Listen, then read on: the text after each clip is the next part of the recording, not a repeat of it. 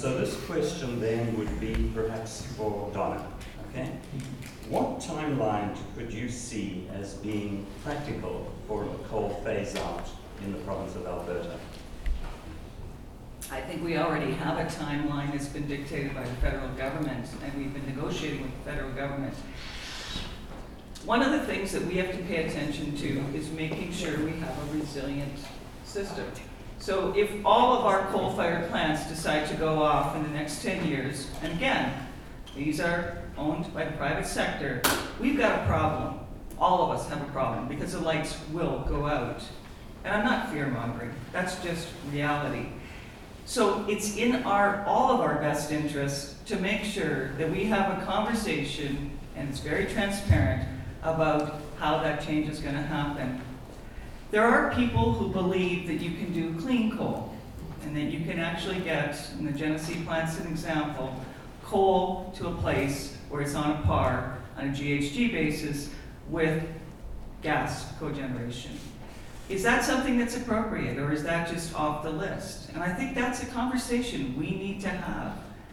We are a province that in 1992, 81% of our electricity came from coal. It's now 52%. Yes, we all want to reduce that.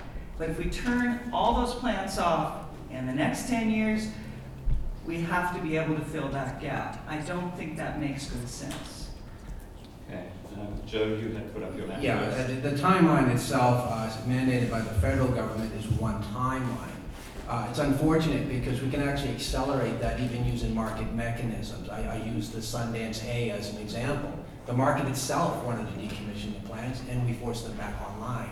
That doesn't make sense to me. There are other ways to also accelerate that timeline, and the ways to do that is to find alternatives on the base load. That's really it, because coal powers the base load. And by the way, it's great to say that it makes up 52% or 62% of our generation capacity, but when that generation makes up 80 and 90% of the load on any given merit order, that's what it does. And oh, by the way, we still burn those generators. They're still burning when they're not even being utilized. We don't shut them off. So it is an issue. So we need to use all the tools available to efficiently make this transition. And that can be accelerated. I really believe there's that possibility out there. And so does my caucus. Okay, well, we've got two people wanting to rebuttal. We always will. Could you do your rebuttal in 30 seconds? I can. Please, I please. promise I will. Just make your end the same for you, David. I will say that if we use the federal laws as a guideline, then we've lost the battle. The federal laws are of no assistance. We have the capacity as a province to actually deal with this issue and to make it happen faster.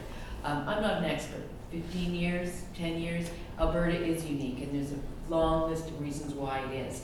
But if we don't start by rejecting the federal government's plan, then we're not even caring about this issue. We've just basically filed the issue in the back and decided not to deal with it. That's what I believe. Thank you. And David? This government has decided to deregulate electricity. They've decided the market should determine how we develop our energy in this province. At the same time, they have subsidized this fossil fuel industry for 50 years. I think it's fair to say it's time to start subsidizing, if that's the term to use, alternative energies, clean energy, conservation in our homes and businesses. And let's create a level playing field for what we know is much healthier and much more sustainable in the long term. Thank you, David. Okay, now I have another question. I have several, but we're not going to have time to go through all of them. This may be my last one as a function of how long the answers take. Now, we talk a lot about the market, and certainly from what I know, economists tend in their models to treat anything beyond their narrow interests as externalities. How does your party's position understand these externalities, and would you prefer that in costing out any proposed change in energy options or balances, that a more holistic examination be considered, one that internalizes the broader ramifications and effects into a full cost accounting model? So David, you had your hand up first. Would you like to go? Well, thank you. The Penman Institute has done a wonderful analysis just in Alberta based on some of the extensive research in Ontario. that looked at the healthcare costs alone of the coal industry. $300 million a year is estimated for Alberta's healthcare costs. Edmonton has about 50 to 60% more asthma than Calgary. Why is that? When we just happen to be downwind of the major coal-fired power plants in Edmonton. We know that hundreds of thousands of lives are lost every year on a planetary basis because of coal burning. Much poorer quality coal and much poorer standards, of course, in other countries, but we're losing thousands of people every year in Canada based on coal emissions and other pollutants. It's time we looked at externalities, put a valid price on them, and recognize that these should be incorporated in the cost of a kilowatt hour. Environmental impacts, climate impacts, as Rachel mentioned, the coal mining problems and the leaching into the North Saskatchewan River, huge costs. When are we going to start including the real cost of producing the energy we're producing? Thank you, David. Donna, you, a brief rebuttal, please. Yes, thank you. Actually, I just wanted to comment on the externalities. People care a great deal about different things. A lot of people in this room are science-based, and you will have different confidences in different externalities than other disciplines may have. The consumer needs to be educated, and personally, I think that's a very, very important part of my mandate going forward, is to make sure that the public has access to the information.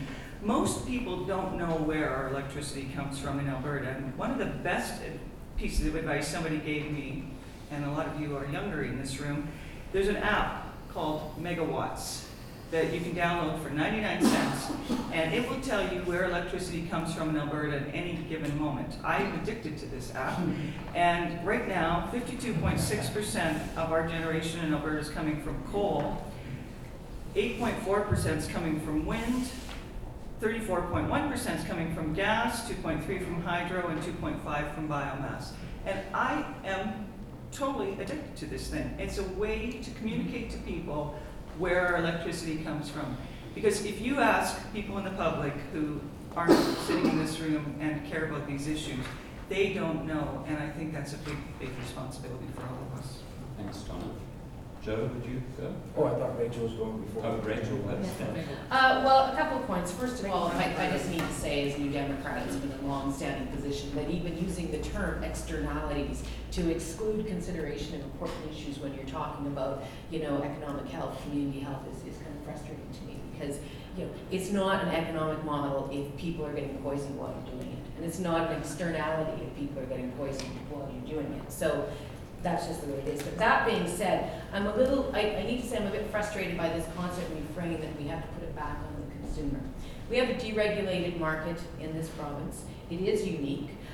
Consumers have less choice in it. We've had to constantly intervene because the deregulated market is not working the way it should.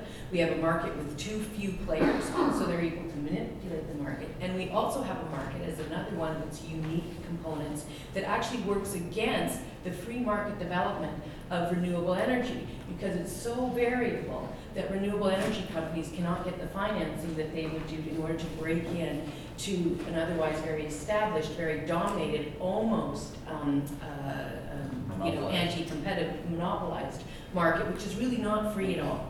So I don't like the use of the word the free market. It's misleading. We've created a bit of a broken market, and it is one that actually works against the otherwise free market development of renewable energy. And so that's something that this government has to take responsibility for. It's their unique creation, and it is their unique barrier to the development of alternatives in this province. Thank you. Okay, one last question from me. No, I get I'm sorry, Joe. I'm sorry. Well, the whole issue of externalities, if you believe in having a social license, which the Wildrose does, you have to consider the externalities without question.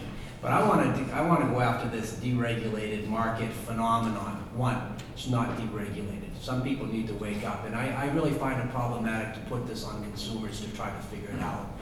Distribution, transmission are fully regulated because they have to be. Generation is supposed to be deregulated, except our big coal plants have power purchase agreements which guarantees them a cost recovery and cash flow. Well, that has nothing to do with the market or any type of competitiveness. It gives them an advantage over other options. Oh, by the way, our own Alberta Utilities Commission under the AESO changed the rules to actually cause problems or throw roadblocks to allow wind power to get onto the system. So we work against ourselves dealing with some of the renewables. So we're dealing with this issue. So what is a competitive freight? Well, let's look at the retail side. We have an RRO, regulated rate option, that has different rules and market mechanisms than the private retailers are allowed to utilize. So they can raise the costs, or actually they're forced to raise the costs. This doesn't make sense. So we're going to ask the consumer now to get educated, because that's what industries tell them. Our government is, you've got to get those consumers educated. But I will tell you this, our own Market Surveillance Administrator even calls the market an oligopoly, because they're manipulating the system, and they've been caught not once, not twice, not 3 times. My goodness, we're starting to lose count. We got a real problem in this industry. If we want to clean it up, we got a problem in the market, and we got a problem in the way we manage it. Okay, thank you very much, Joe.